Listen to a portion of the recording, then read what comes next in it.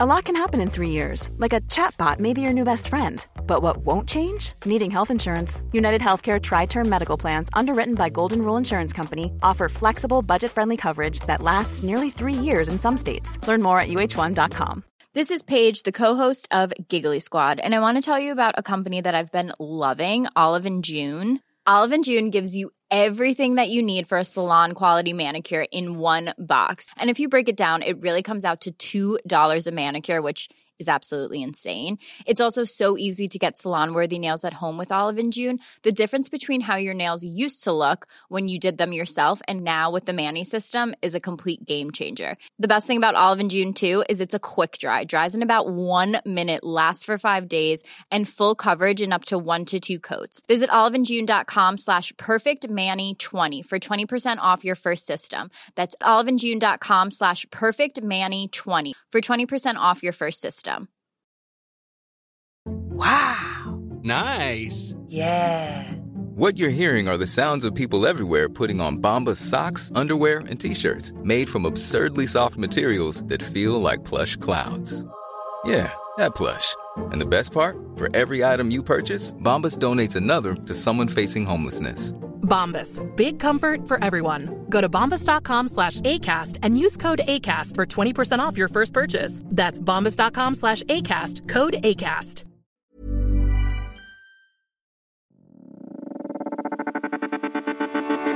This is a Lip Media podcast. Hey chickens, we are watching The Terror of the Autons. This is episode 2, which was on the week that I was born. Maybe even the day I was born.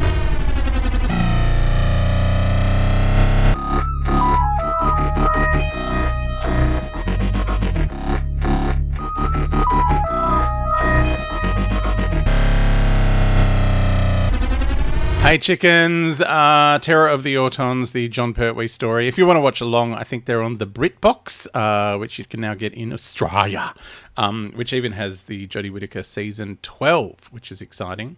Anyway, we're up to episode 2. Last time, Joe was trying to open a box with a bomb in it, and the doctor was like, "No, stop her, it's a bomb!" And she punched Yates in the gut. There's not much of a recap in here. It's almost straight away bomb opening.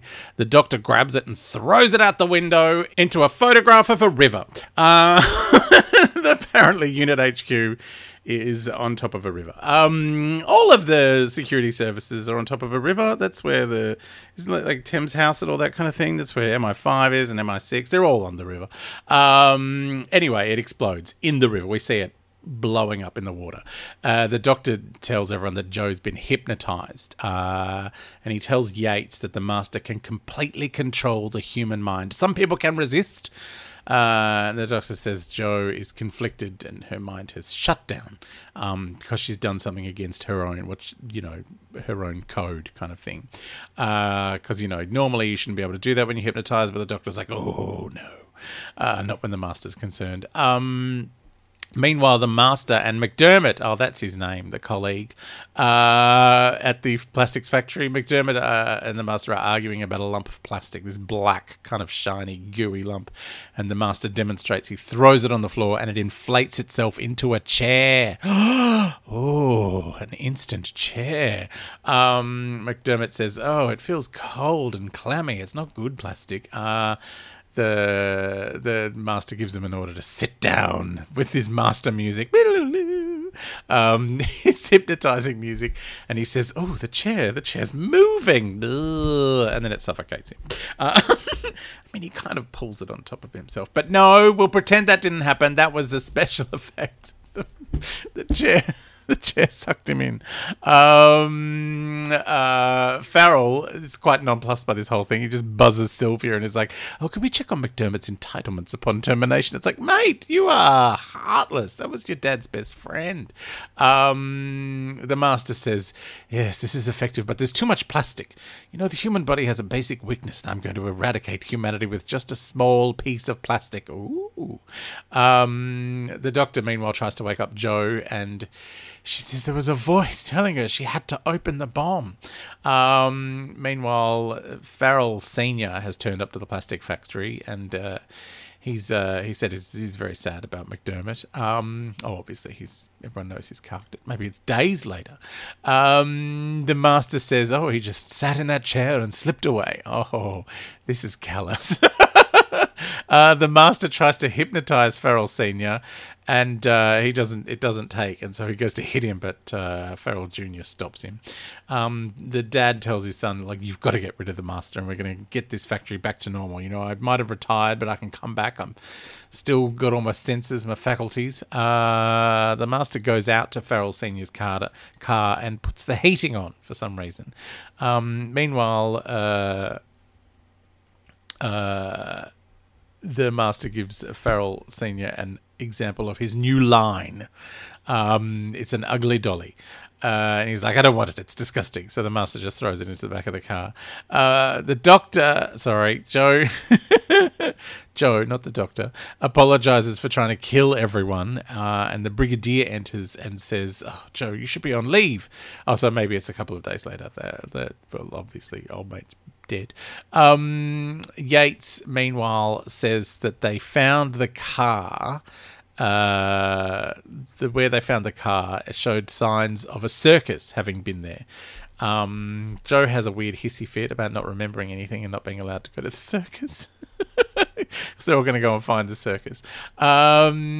Meanwhile, Farrell, the senior, is quite sweaty from the heater being on. And the ugly doll in the back seat wakes up. And it's a man in a suit. Farrell Sr. turns the heater off and opens the little triangle window on the car. Do you remember those? Oh my God, I'm old. They used to have like a little triangle window just at the edge of the main window. You just open it for a little bit of air. The Master, meanwhile, tells Farrell Jr. that the Autons will run the factory. They don't need employees anymore. And he's luring the Doctor to the circus to kill him. Meanwhile, at the circus, they're torturing elephants for fun. It's terrible. The Doctor arrives in Bessie. Joe pops up from the back of Bessie.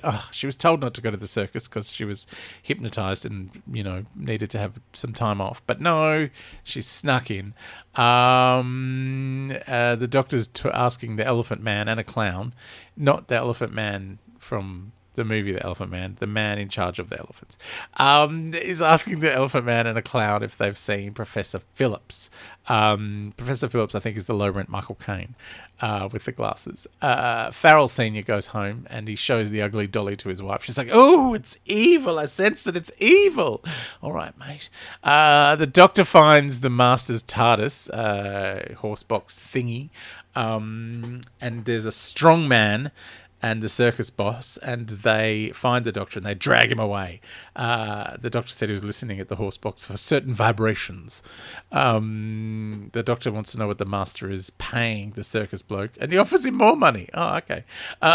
Joe rings the Brigadier to tell him the Doctor is being held hostage. Meanwhile, we see Professor Phillips, low-rent Michael Caine. He's going into the Master's TARDIS. Mrs. Farrell wonders why the dolly has moved across the room, the ugly dolly. She's off to make coffee, and the creepy dolly gets up, runs across, and chokes Farrell Sr. No, choked by a dolly, an ugly dolly of death. The Mrs. Farrell comes in and sees he's died, and she screams. Meanwhile, UNIT arrive, and they're in a very tiny car. When all the soldiers get out of the tiny car, they're like clowns. Ironic that they're going to a circus.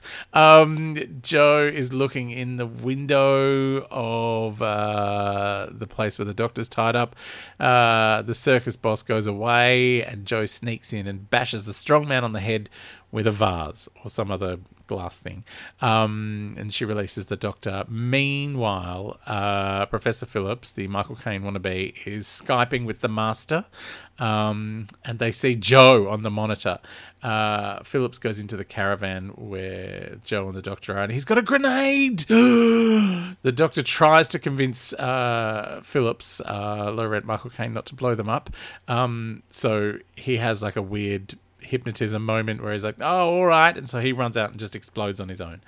Very strange. The Doctor finds his key in his hand, So he goes off to the Master's TARDIS with that key, and then he comes out with some kind of component. Meanwhile, there's the circus have formed a mob, and they're attacking the Doctor and Joe. There's a baseball bat involved. The Doctor gets hit with it. Then the police arrive. Oh, thank God. They take the Doctor and Joe. Meanwhile, the Brigadier, Mike Yates, and some other soldier who's not Sergeant Benton chase after them in their tiny blue car. I don't understand why they're in just like a little 4-cylinder thing. I'm with the army, and I've got a very sensible vehicle because it's so we're going through an energy crisis right now in the 70s. Anyway. The Doctor says to police, "Oh, look, it's good you turned up when you did." Then is it Sergeant Benton? Someone tells the Brigadier, "That's not a police car." Benton's on the radio, I think.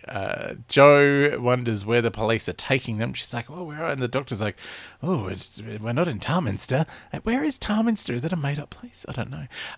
So the Doctor, just quite casually pulls the face off the policeman just because while he's driving the car, and reveals, "Oh my God, he's not a policeman.